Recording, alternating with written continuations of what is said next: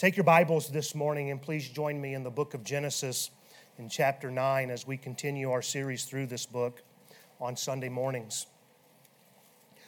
Last time we covered the first 7 verses of chapter 9, and because I jammed so much into that sermon, I'm not going to try to recap all of that, and so if you missed it, please go back and listen. There was a lot given. Let's jump right in here and let's continue to look at these early moments in the post-flood world immediately after Noah and all that were on the ark have now disembarked. And let's begin today in verse 8, and let's read through verse 17. And God spake unto Noah and to his sons with him, saying, And I, behold, I establish my covenant with you, and with your seed after you, with every living creature that is with you, of the fowl, of the cattle, and of every beast of the earth with you, from all that go out of the ark to every beast of the earth. And I will establish my covenant with you. Neither shall all flesh be cut off any more by the waters of a flood, neither shall there any more be a flood to destroy the earth. And God said, This is the token of the covenant which I make between me and you, and every living creature that is with you for perpetual generations. I do set my bow in the cloud, and it shall be for a token of a covenant between me and the earth. And it shall come to pass, when I bring a cloud over the earth, that the bow shall be seen in the cloud. And I will remember my covenant which is between me and you, and every living creature of all flesh. And the waters shall no more become a flood to destroy all flesh. And the bow shall be in the cloud, and I will look upon it, that I may remember the everlasting covenant between God and every living creature of all flesh that is upon the earth. And God said unto Noah, This is the token of the covenant which I have established between me and all flesh that is upon the earth. Amen and amen.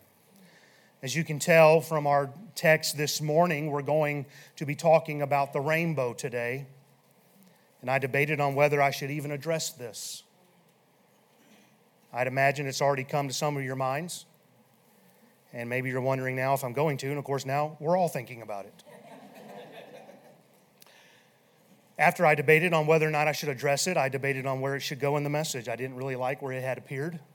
I felt like it was a distraction from where we were heading in the message. And so here's what I've decided. I'm going to go ahead and get the hijacking of the rainbow out of the way now. And then we'll come back to our regularly scheduled message. The devil's the one who's hijacked the rainbow. I'll say more after this, but it's clear in our text here, we can see that the rainbow is a sign of God's mercy to this earth. It's a sign that God will never again destroy the earth with a flood. And what's interesting is the Bible also talks about a rainbow which appears around the throne of God. Revelation 4, verses 2 and 3, And immediately I was in the Spirit, and behold, a throne was set in heaven, and one sat on the throne. And he that sat was like to look upon a jasper and a sardine stone. And there was a rainbow round about the throne, in sight like unto an emerald. Ezekiel in chapter 1, he sees a vision, and he describes this throne at the end. And in verse 28, he says, As the appearance of a bow that is in the cloud in the day of rain, so is the appearance of the brightness round about. Talking about round about the throne of our Lord. Listen to what he says. This was the appearance of the likeness of the glory of the Lord. And when I saw it, I fell upon my face, and I heard a voice of one that spake. And what do we read in Hebrews 4:16? Let us therefore come boldly unto the throne of grace, that we may obtain mercy. God is a God of mercy. Hallelujah. He says, Come before my throne and obtain mercy. And surrounding his throne is a bow. What does the bow represent? God's restraining mercy. Proverbs 20:28, Mercy and truth preserve the king, and his throne is upholden by mercy. The rainbow that we see in the cloud, it is a sign of God's mercy to this earth. And as Ezekiel states, it is part of the glory of the likeness of the Lord. This is a big deal, the rainbow. And so it should come as no surprise that our spiritual enemy would hijack a symbol of God's mercy, a symbol of God's glory, and pervert it into a symbol contrary to God's original design. In Acts 13, Paul's having to deal with a sorcerer. And he says to him in Acts 13:10, "O full of all subtlety and all mischief, thou child of the devil, thou enemy of all righteousness, wilt thou not cease to pervert the right ways of the Lord?" It's clear the devil wants to take that which God has established and pervert it. That means he wants to distort it, misinterpret it, corrupt it. And he certainly has done that to the rainbow. In the 70s, an anti-Christian gay man named Gilbert Baker was encouraged to develop a flag which could be a symbol of pride for the gay community. And he did that.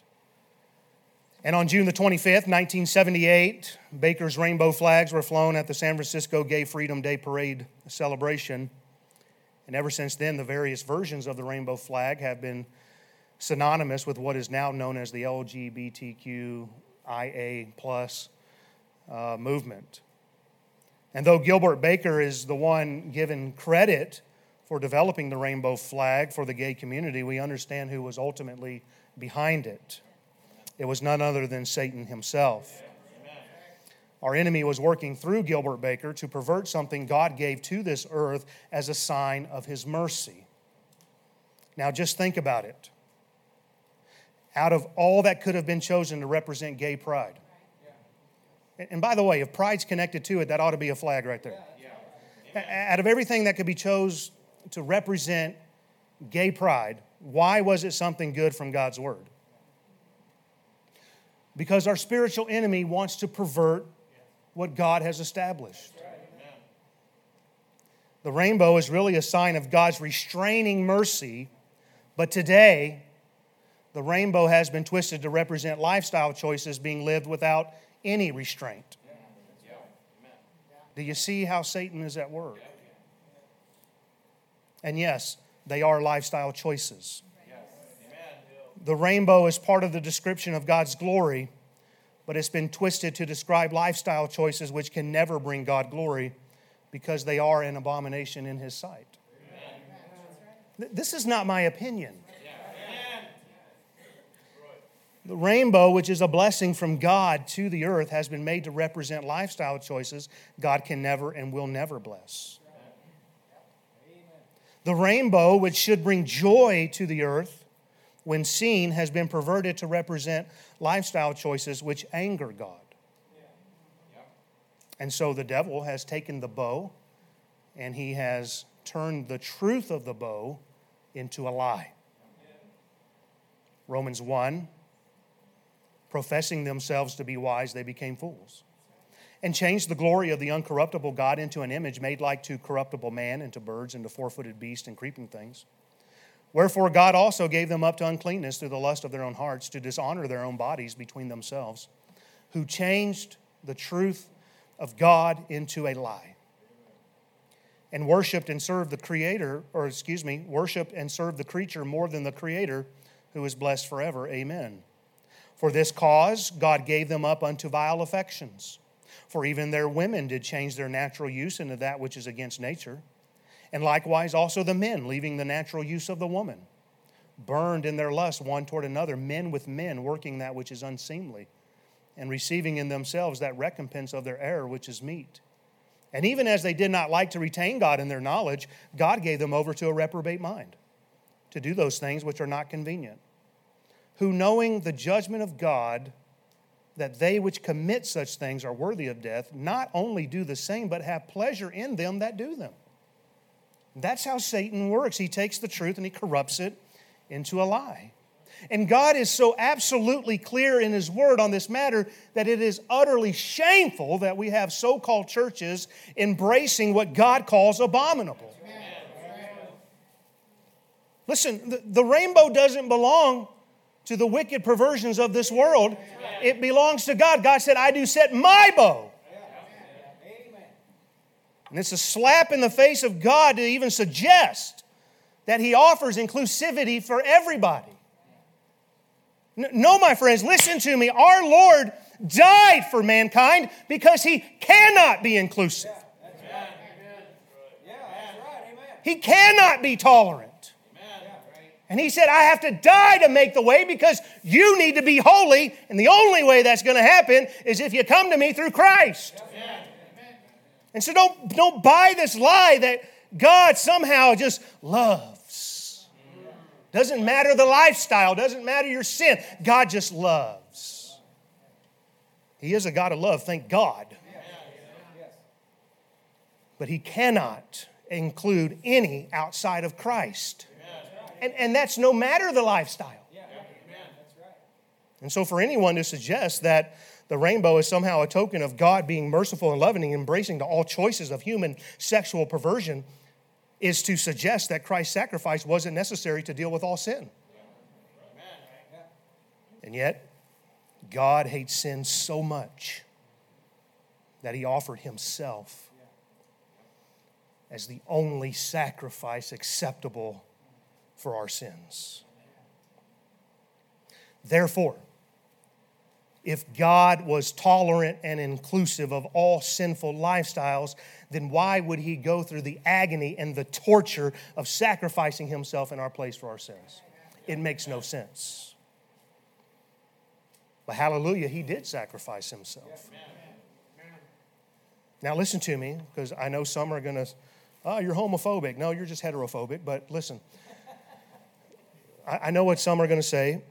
I want you to hear my heart. Thank God He did die for sins. He died for the sin of homosexuality. Just as much as He died for the sin of being a pious Baptist. So let me be clear. I'm not suggesting that we need to be hateful or rude toward anyone. If you've been here long enough, you know that's not me.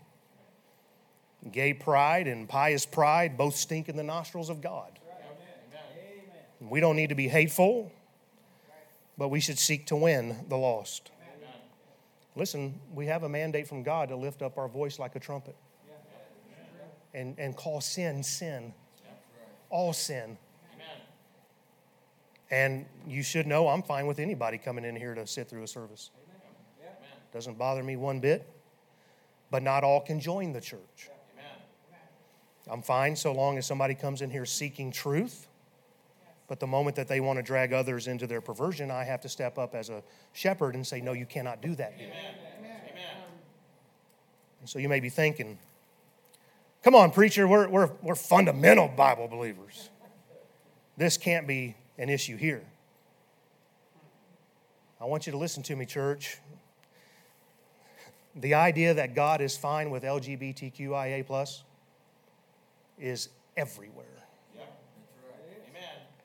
I'm saddened to say I've dealt with it many times in our church and school. Our church, our school. It's everywhere. I'm well aware there may be some sitting here today who are battling this sin. And some are probably trying to justify it in the sight of God. And you can fly all the rainbow flags you want, whether overtly or covertly through your cleverly designed nail polish, jewelry, clothing. Yeah, I know how it goes. And you can lie to yourself all you want, but it will not change God's heart or God's word. And what you need to do is you need to learn to let God be true, but every man a liar. Matthew 24:35, heaven and earth shall pass away, but my words shall not pass away. Isaiah 40 and verse 8, the grass withereth and the flower fadeth. Let me just pause right there and say, times come and times go. Culture changes. But the word of our God shall stand forever. You see, God's word will always trump the culture. And you must allow the word of God to dwell in you richly in all wisdom, teaching and admonishing you. Psalm 119:9, wherewithal shall a young man cleanse his way? By taking heed thereto according to thy word. Psalm 119:11, thy word have I hid in mine heart that I might not sin against thee. And so if you're struggling with your sexuality today, don't believe the twisted lies of the devil. but go to God's Word, get His heart on the matter. And listen to me, you don't have to be ashamed to come and talk to me. I've talked to them all. I've had the cross-dressers, I've had the homosexuals, I've had the lesbians, I've had them all in my office. Don't be embarrassed, you need help. And I know that's now a crime in Canada to say that. But you need help. You have a sin nature, I have a sin nature, and the only way this can be dealt with is through our Lord and Savior Jesus Christ, through His Word. And I want you to know that God offers forgiveness and victory through Christ. Thank God. We want to help, but you must agree with God's Word and not the devil's lies. Well, that's the hijacking of the flag. Let's go back to our text. That was message 1. Last time in verses 1 through 7, we saw man's responsibility to God. And now in verses 8 through 17, we see God's responsibility to man. Not that He owes us anything, but this is what He said, this is what I'll do. We see in the opening 17 verses, you be fruitful and I'll be faithful. There's a responsibility, there's a balance here between the responsibility and laws for man and the promises and signs from God. Remember at the end of chapter 8, when Noah came off the ark, he first built that altar, he offered a sacrifice, and as that ascended, God smelled a sweet savor, and he said in his heart, I will not again curse the ground anymore for man's sake, for the imagination of man's heart is evil from his youth, neither will I again smite any more every living thing as I have done. And I highlighted last time, that was something God had said in his heart, but now in chapter 9, he's beginning to verbalize this to Noah. Noah and his sons, as we'll see. And so what God is doing here really is He's making this known to all mankind because it's in His Word. In verse 11, God says to Noah and to his sons, neither shall all flesh be cut off anymore by the waters of a flood, neither shall there anymore be a flood to destroy the earth. And God is so serious about this, we see that He establishes this as a covenant. And it's mentioned 7 times. That word. And this covenant is between all humanity, all the animal kingdom, all who are born into this world. God is making this with all of us. In verse 9, God says, with you and with your seed after you.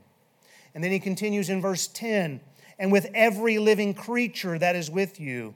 And then He breaks that down of the fowl, of the cattle, of every beast of the earth, from all that go out of the ark to every beast of the earth.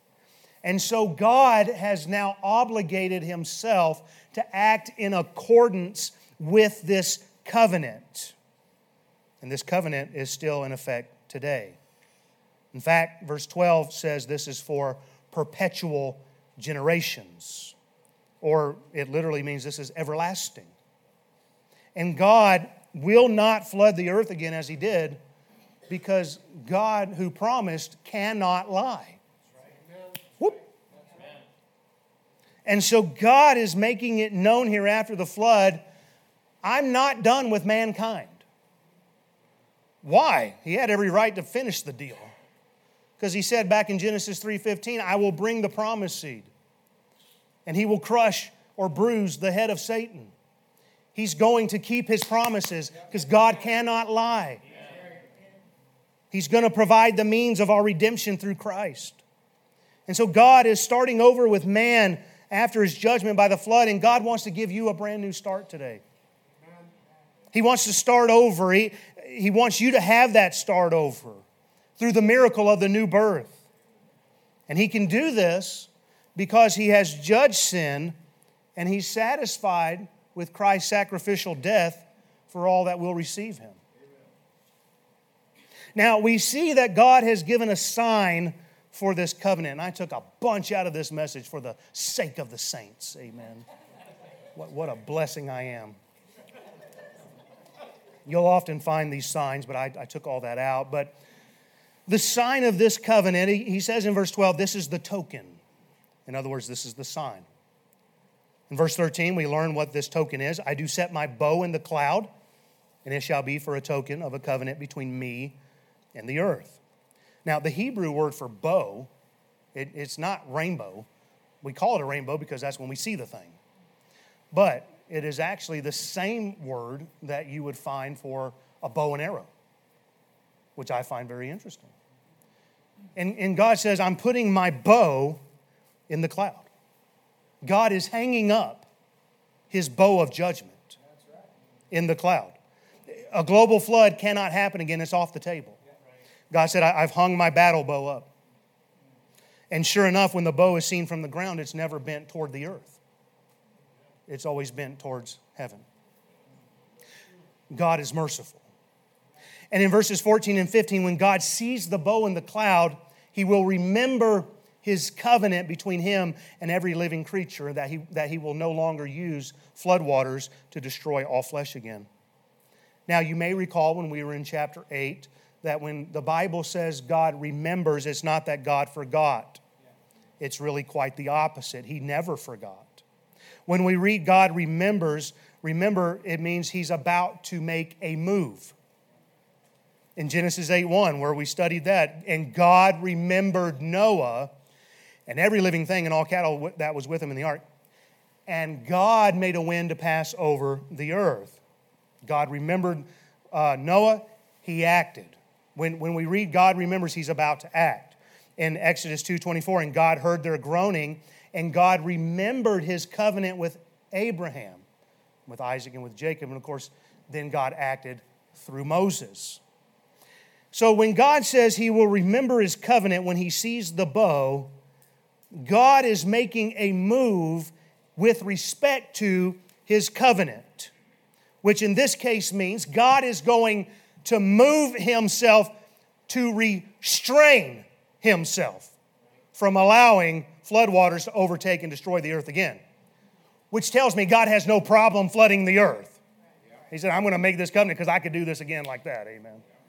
I mean, all the haters out there, oh, it was a local flood. Quit being stupid. All right? I mean, how dumb. He's making this covenant with all flesh.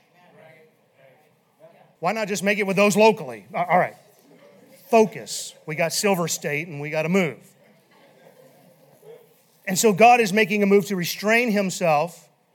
Notice the wording again in verse 15. And I will remember my covenant.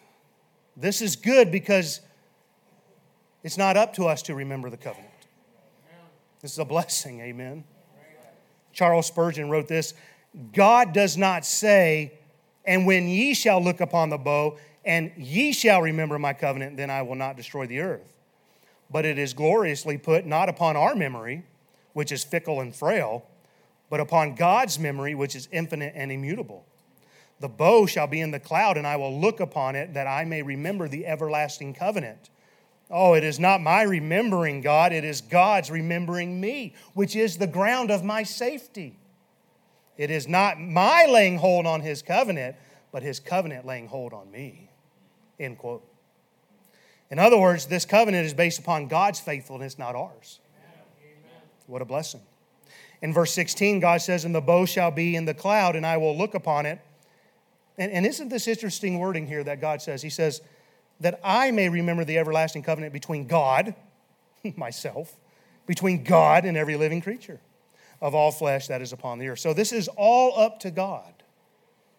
And what a blessing of this covenant and sign of the bow given to Noah and his sons. I mean, can you imagine? You just went through this storm. Everything you knew, everybody you knew, it's all gone. And you get off the ark and you start to feel a raindrop. You think you might have some PTSD? I don't know. But you might be thinking, well, we're about to get destroyed. Because we're going to see before this chapter is over, they're not perfect people. And God had every right to destroy them again. And so this is actually such a promise of blessing to them, because they would have been terrified that God's about to destroy them again when it started to rain. And so this covenant, get this now, this covenant sign, this covenant in general, it brought peace. I love this because I know where I'm going. Amen. And so what we have here is we have God's completed judgment. We have God's covenant. We have God's covenantal sign of the bow. God hung his battle bow on the cloud because the judgment of a deluge is over. When God sees the bow, he will be merciful. And this is an everlasting covenant which brings peace. Now, is this ringing a bell yet for anybody? When we understand this about God's covenant here, we can make some applications to the new covenant, which is the covenant that God places us under once we are born again, once we come to Christ. In establishing the new covenant, God came to this earth by robing himself in flesh in the person of the Lord Jesus Christ, in order that he could judge sin by sacrificing himself upon the cross. And just before Jesus bowed his head and willingly gave up the ghost, he said, "It is finished." God is saying there that the price for sin has been paid in full. Sin has now been judged. According to the book of Hebrews, there remains no more offering for sin. It's finished. You can't add to it. You can't take away from it. With the judgment of sin now complete, God established his new covenant. Did God give a covenantal sign under the new covenant? Yes. Now, I did a search, and many are saying that it's water baptism. But that's not the sign. We have something far greater. And people want to make the leap to water baptism and say, well, you know, the sign of the Abrahamic covenant was circumcision. And so baptism makes sense. But no, listen to what Jesus himself said in establishing the new covenant. Matthew 26:28, "For this is my blood of the New Testament." That word testament and covenant, they're identical in the Greek. "This is my blood of the New Testament, which is shed for many for the remission of sins." 1 Corinthians 11:25, he took the cup when he supped, saying, "This cup is the New Testament in my blood." Hebrews 12:24, "And to Jesus, the mediator of the new covenant, and to the blood of sprinkling, that speaketh better things than of Abel." So the token of our new covenant, God's new covenant with us, is the blood of Christ. And this gets so good. Lord, help me not take a lap right here because it'll just really spook people. Amen. But listen, just like God's battle bow of judgment has been hung up in the cloud, isn't it interesting that the cross behind me resembles an upside-down sword planted in the earth? What a blessing. The judgment for sin is over. And for those in Christ, anyway, it's over. And God has put away his sword against the sinner who has been washed in the blood of Christ. And just like the bow brought peace to Noah, so the cross brings peace for all who receive Christ. His judgment for our sin. Colossians 1:20, listen to what it says. "And having made peace through the blood of his cross." The cross brings peace. Why? Because Christ made peace. What a blessing. And while we see the cross, this gets gooder and gooder. God sees the blood. Whoop! Come on now, we're about to take off. And like when God sees the bow, he will move in accordance with his covenant. When God sees the blood of our Passover lamb, he moves in accordance with his new covenant. Amen. When the Passover was instituted in Egypt, God said, you got to take the blood of the lamb and you got to put it on the lintel and the doorpost of every house that you want me to pass over, right? Because the death angel's coming. That's right. And listen to what it says. It doesn't say, when you see the blood, I'll pass over you. God didn't say, when you see the bow. And in Egypt, God said, not when you see the blood, but God said, when I see the blood, I will pass over you. Listen, we're worthy to be destroyed. Come on now. We ain't a ride. We ain't nothing special. We deserve to die. Even those here under this Noahic covenant, we deserve death. And yet under the new covenant, God, he has every right to destroy us, and yet he looks at us, those that are in Christ, and he sees the blood, and he moves in accordance with that covenant. And he says, I'm restraining myself in my mercy. Whoop! Good night. Somebody say amen. He has a right to destroy, but he says, when I see the blood, I'll pass over you. My restraining mercy will take over because I've made a covenant with you. When God sees the blood, He cannot break His covenant. God is faithful who promised. And finally, the new covenant is also an everlasting covenant. You say, how can you say that? Because under the new covenant, guess what we get? Everlasting life. Listen, if you can find a way to prove to me that everlasting life can be lost, then maybe I'll agree with our free will brethren. Free will Baptist brethren, for those who are wondering. We have a free will. But once you're in Christ, you have everlasting life. How are you going to lose that? Somebody ought to get excited right here because, listen, God, He has a right to destroy, but He sees the blood and He says, no, I've given you everlasting life. It ought to give you assurance that because God can't break His covenant with us, that we're secure. What am I saying? Once you're in Christ, you're good. Preacher, you wouldn't dare say once saved, always saved, would you? Yes. Once you're saved, you're always saved. You say, well, how can that be? I don't deserve it. I know. When I see the blood, I'll pass over you. You sinner. Saved by grace. Because remember this, folks, it isn't up to us. It is all up to God. When He sees the blood, listen to this, our safety is in Him. What a blessing. Spurgeon went on to write this, my looking to Jesus brings me joy and peace, but it is God's looking to Jesus which secures my salvation. Since it is impossible for our God to look at Christ, our bleeding surety, and then to be angry with us for our sins already punished in Him. Do you understand? Your sins are judged. They're punished in Christ.